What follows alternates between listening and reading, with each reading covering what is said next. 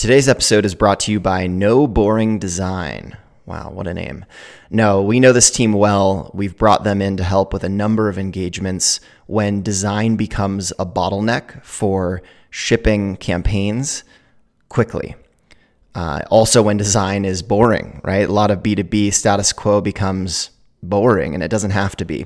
So we bring this team in, they level up the quality design, and they remove design as a bottleneck to ship campaigns, content, product marketing assets. You name it, if it needs a design and you're hung up on it, this team can help. Somehow they managed to do this. I think their price point starting out is $2,500 a month. Obviously goes up from there, but what a great resource. We've seen them firsthand do great work with Dropbox, Yelp, a number of our big clients they've been a part of. So check them out, noboringdesign.com. Noboringdesign.com. Welcome to Season 3 of Best in SaaS, where we talk through patterns and playbooks in the revenue sprint to $100 million in ARR and beyond with the industry's most accomplished executives, entrepreneurs, and investors. Season 3 is brought to you by Chargebee. Chargebee helps SaaS businesses of all sizes maximize their growth potential and revenue with a leading global subscription management platform that delivers fast time to value plus exceptional service and support. Learn more at chargebee.com.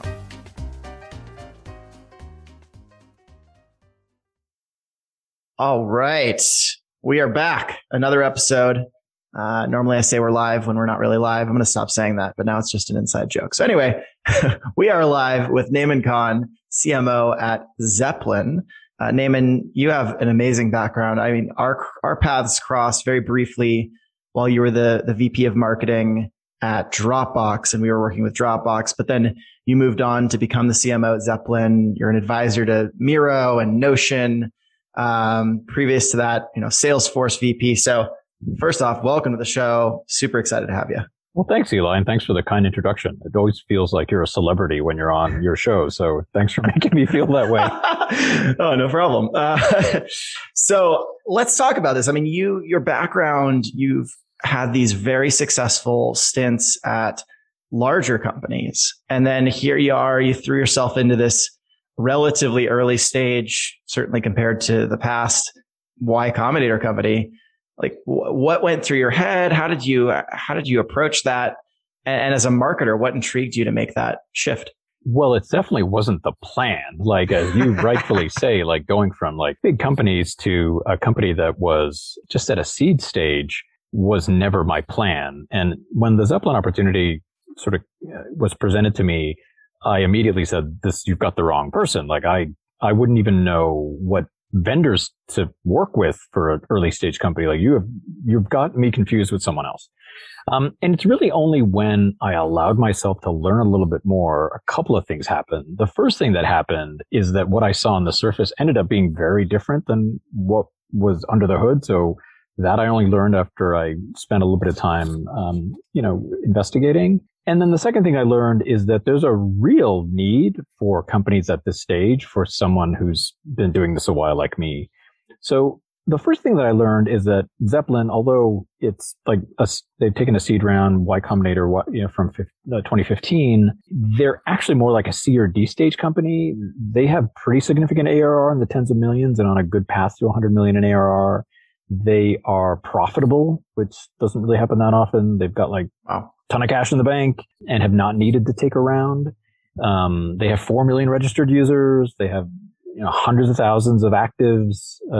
7 million designs are published to Zeppelin every 30 days. Like they're not like what I would think of as a seed round, which is like under 1 million in ARR, like 3 people in a garage somewhere in like Palo Alto. So like when I scratched under the surface, I was like, wow, this is more like a MailChimp or like one of those companies that got to 100 million in ARR without taking funding. And I just relied on my network of people who know a lot more about startups than I do. And when I told them about Zeppelin, they're like, that's rare. You should really think about that.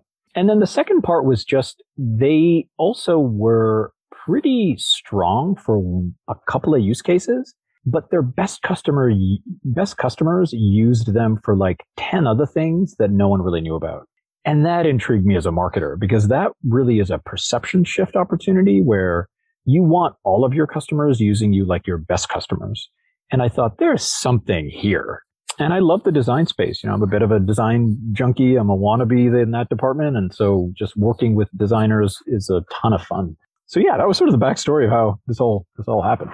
Wow. I love that. And it's so funny how, in the Valley, especially, we just quickly look to see what series, there's series D or whatever. It just kind of puts people in a bucket really quickly. And so when you see a company like that, where you guys are close to 100, north of 100 people, tens of millions in the ARR, like you see seed funding as the only round and you just assume like, oh, super early, but no, it's really special. So I'm curious then, you said that when you were first joining, the thing as a marketer, one of the things as a marketer that really intrigued you was that some of the most interesting use cases were at the time, maybe an edge case. Did I hear that right? Not so much. It's just a level of maturity of usage. So like, what that means is like, and I'll have to explain a little bit about our space. So just hopefully it's not too boring. Jump in. But Zeppelin is typically thought of as a design tool. And the irony is it's not a design tool. You can't design anything in Zeppelin. Like that's the irony that I ran into when I first learned about Zeppelin. What I learned when I spoke to users, and I spoke to about 50 users in my first sort of few weeks at Zeppelin, just to understand like, why is it that you hired Zeppelin? Like, what is it that it does for you and what benefit and all that good stuff? Like what I learned is that when companies build products, they build apps. Like we'll use our favorite example of Airbnb. When they're building this app, there are lots of phases. There's a phase where someone comes up with an idea. There's an ideation. Maybe we should have an app that will allow someone to book a hotel in like 3 taps on their mobile device. Okay. And then maybe there's some like ideation and prototyping and wireframing and all this good stuff. And then ultimately someone designs something. And once they've designed something, they iterate on that for a while. And then once the design is all done, then someone needs to build it. Like there are all these phases in the product development lifecycle. Hopefully it's not too surprising to people. What Zeppelin does is it helps move the design from like a wonderful kind of image that's been very well thoughtfully designed for the user, move it from that into an app that lives in code. And right now, that translation between, let me show you this wonderful design, to I've got something running in my code repo, Zeppelin is the thing in between. And so that was just a really fascinating business problem for me, because right now, no one really solves that thing in the middle. And that thing in the middle is what Zeppelin does. And we have like amazing users, right? We have like amazing enterprise companies. All the awesome logos you can imagine are using Zeppelin to build these products. And so it was just a fascinating problem that I wanted to spend more time on. Wow. Interesting. And so with that, I mean, was the company already positioned to capture that opportunity, or like how did you begin to approach how the company was positioned in the market and how you communicated all of that value? Yeah, that's a good question. Like as a marketer, like one of the things I wanted to know is like, what do people think Zeppelin does? And I got a pretty consistent answer. People said, oh yeah, Zeppelin is the handoff tool. When you've got designs and you want to hand them off to developers, you use Zeppelin. It's a handoff tool. And I thought, okay, well, that's awesome. Like, what do you mean by handoff? What I learned is what people mean when they say handoff is they actually mean technical specifications.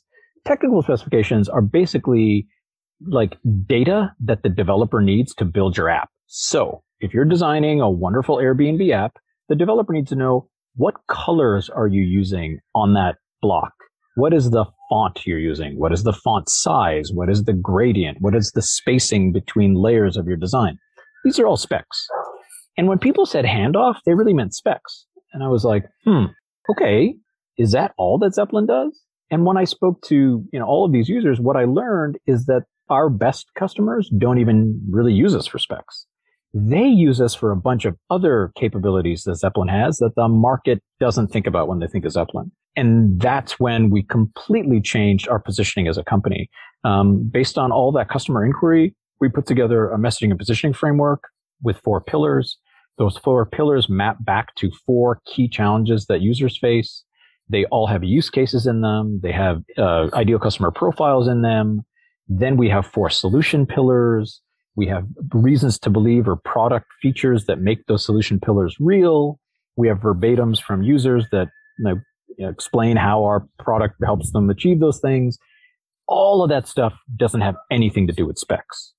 And so, based upon all of this truth from users, we actually defined our category. And Zeppelin is really now about design delivery. It's not about specs. So when people think of Zeppelin, I don't want them to think, oh yeah, that's the handoff tool for specs. No. You could use Zeppelin for that, but if you are probably giving up 90% of the value that it provides. And we have great teams that actually use us for that 90%. Autodesk.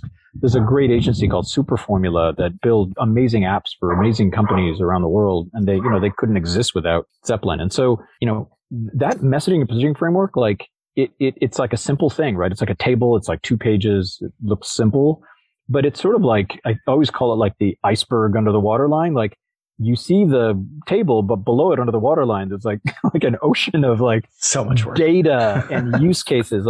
And I'm not a designer. And so I had to be credible with people that have been in the space for decades. And so it's really this positioning framework that allowed me to do that. And it's based on this that we created this category. And we actually even updated our entire company organization. Like our engineering team organized into 4 pods that map to the 4 solution pillars. Like that's how impactful a positioning framework can be. It provides clarity on what is it that you do here? And if that's your value prop, what features do you have to achieve it? And what are you going to do next year? What are you going to do? What are you shipping this year to make this pillar even stronger, right? It's that type of a rigor that I think marketing can really have. It's amazing. Sometimes it's the most simple things or the things that appear to be the most simple that can have the most impact in marketing, probably in most things, but certainly in marketing. All right. So before we get on to the second half of this episode, I'd like to give a quick shout out to our close friends over at Mattermade.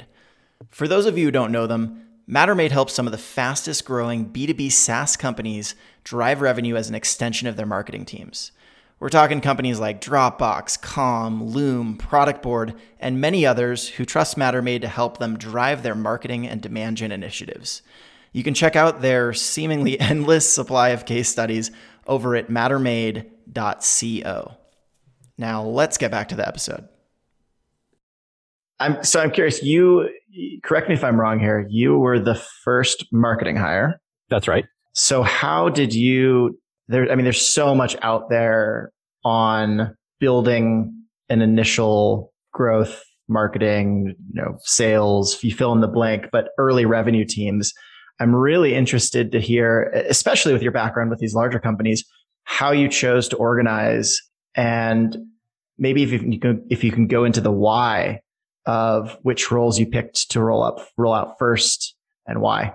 Yeah, sure. That's a great question. And for me, being a first-time CMO, a lot of this was, learning for me and making choices based upon informed kind of data, I guess. When I looked at building out sort of our marketing function, there are a couple of inputs. So the first one is I grew up in marketing in the product marketing function, and that discipline, that was really the archetype that Zeppelin was actually looking for as a PMM-centric CMO. And so the very first thing I invested in was the PMM function. We hired a great person to lead our PMM team. We have roles where we have a PMM that's mapped pretty closely to product, working on core messaging and positioning, core content, pricing and packaging, all that good stuff. And then another PMM that's focused on growth, another PMM that's focused on our sales team and content enablement. And I really consider that to be the engine room of marketing. That's where the clarity around how do we define what we do? Where are we going with our roadmap? How is that connected to the product roadmap? How is that connected to the market changes and competitive forces? That's sort of the engine room. And so that was the first thing to invest in. The second thing was to invest in an engine that actually had already been there before I got there. And that's the community. One of the reasons that Zeppelin was able to get to such a scale with all of these millions of users and very healthy ARR and, growing at very high rates is because of the community. The designer and developer community. They needed a handoff tool. They recognized that Zeppelin was a really great one, maybe or probably the best one. And they used it. They told other designers about it. And without any marketing at all, it grew to where it had, where it is. And so as a marketer, I didn't want to lose that. That's a significant asset. And so we have what we call a community team And they're made up of a handful of product evangelists and audience evangelists. And so we have people who focus on the developer audience, people who focus on the designer audience. And we're actually growing that team. Like when I joined, it was basically me, and we'll, end this year, hopefully closer to 14 people in marketing. Community is a big part of that. And then finally, content. The design community is a little unique. And maybe when people hear that, they may say, I have that issue too. Maybe they're not that unique, but, the reason I say unique is they don't respond well to paid. And so sending, a UX designer a promoted ad on a tool is probably not going to win them over. They would much rather read a very useful piece of content that helps them how to organize their screen variants, for example. And if that article endorses a certain tool to do that, that is like far more useful to them. And you'll see that in our space, in the product design space, vendors typically don't do a lot of paid media. I think there's a little bit that goes on, but it's not like a big part of their go-to-market. It really is content. It really is SEO optimized and like engagement optimized content. And so that was the third part is, we hired a great content marketing strategist. We actually are hiring more people to build out content. We hired a great agency to begin building content for us. We have a vendor who works on content. She's out in Europe. And so, blogs, instructional content, case studies, that's sort of the third area that we wanted to build the team around. And it's really only recently in January that I've also now started investing in growth marketing. The majority of our revenue comes through self-service as a product-led growth company. And so we hired an amazing growth marketer who's leading the growth marketing team, investing in, acquisition programs, set up our data warehouse. Now we have like really, really great instrumentation around product usage. We use Mixpanel and being able to run like acquisition experiments, being able to run paid conversion experiments, being able to run like retention experiments. That's sort of the fourth team that we stood up. So yeah, I mean, there's still way more to do. We have a big launch coming up this summer. We're working on that. We want to do our like first user conference later on this fiscal year, so we're looking forward to that.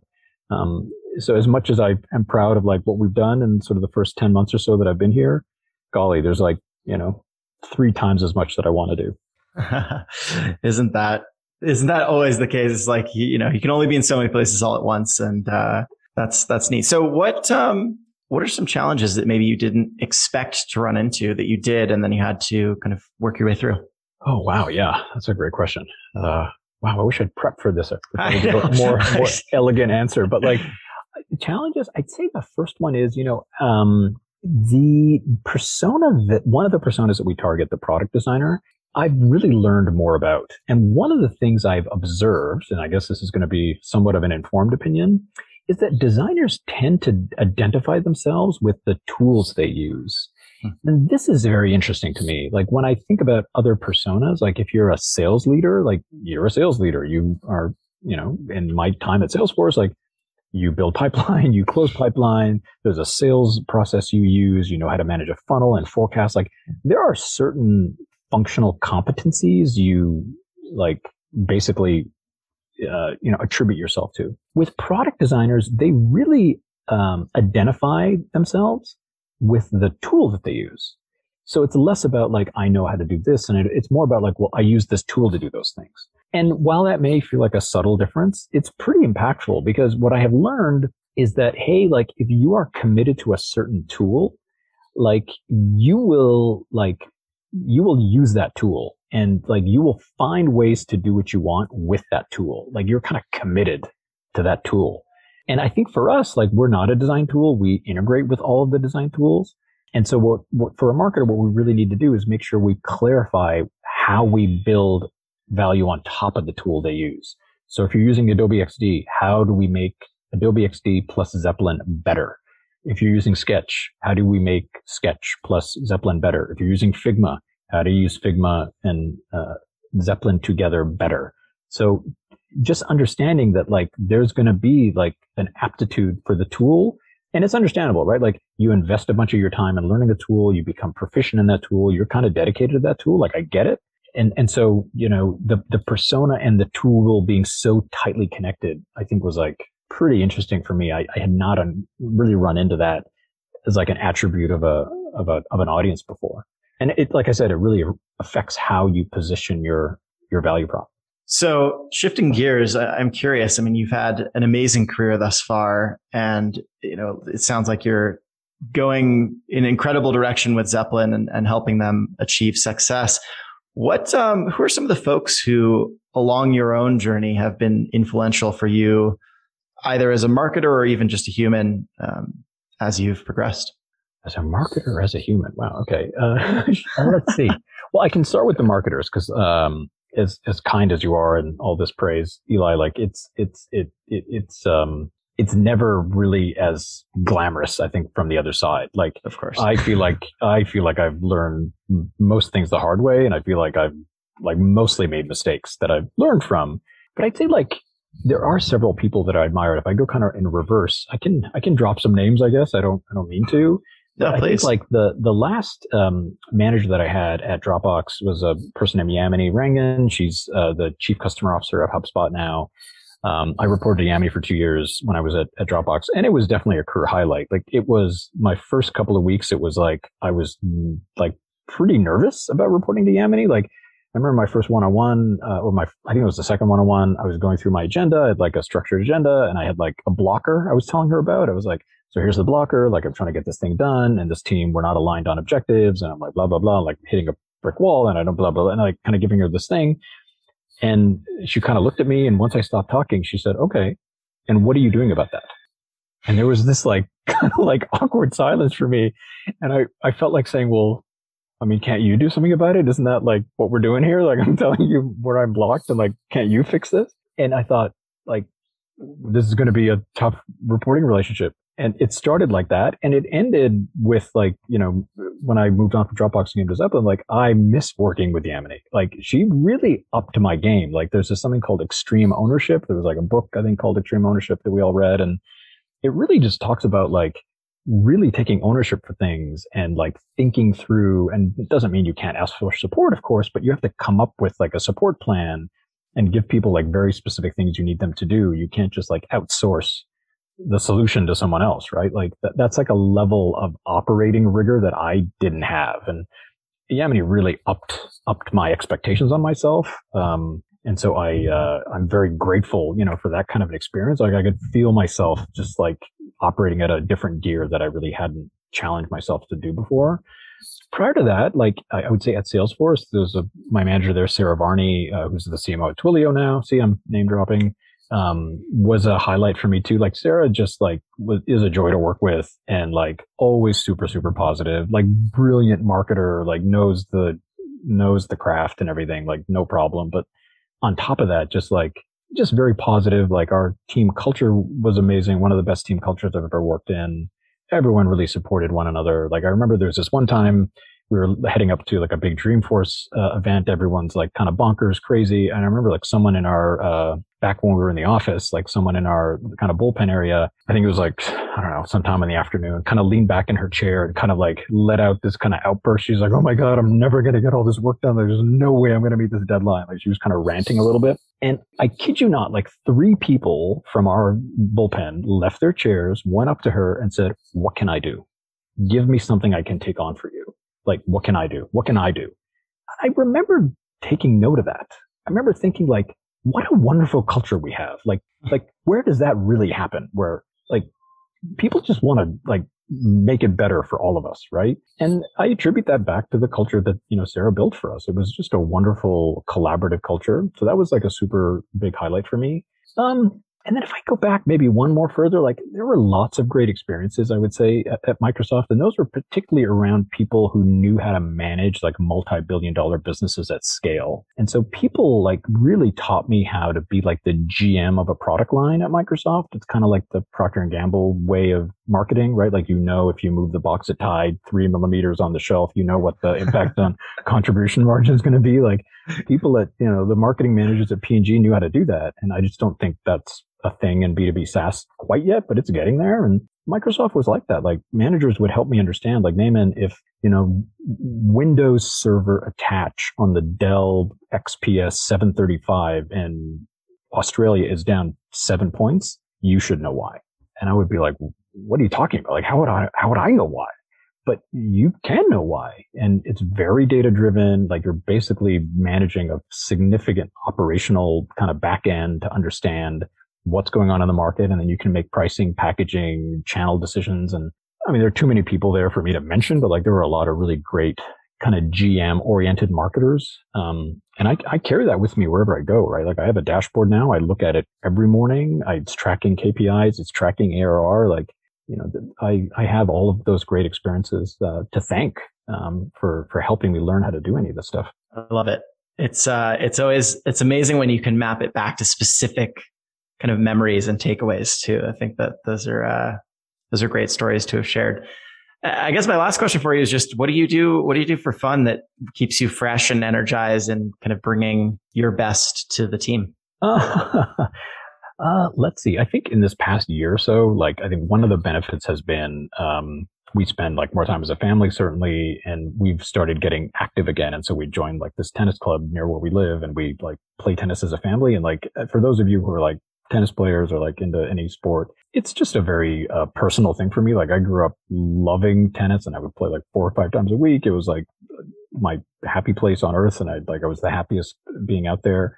And now to be able to like walk on a court with my spouse and our 2 girls, and we're like playing tennis, and like, you know, they're beating me most of the time now. Like it's just like an emotional moment. Like it's like something that I love so much. Seeing them do that is like really, really special. So yeah, I love that. And, we also like, as a Canadian from Toronto, like we go to, having grown up in Toronto, like, and living now in the Bay Area, like we go to Los Angeles once in a while. And that may not seem very interesting to people, but like for a Torontonian, like LA was always like this like exotic, glamorous place, right? It was like, you'd see it on TV and stuff. And we go back there like usually a couple times a year. And every time we're just like Malibu and all these like glamorous places. I just find it, to this day, I find it like really a lot of fun.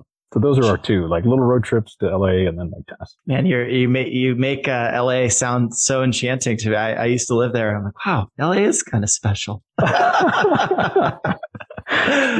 Oh man. Well, listen, Naman, this has been an absolute pleasure. I really appreciate you spending some time with me and sharing your story. I'm very excited to see where you take yourself and where you take Zeppelin, and we'll all be watching.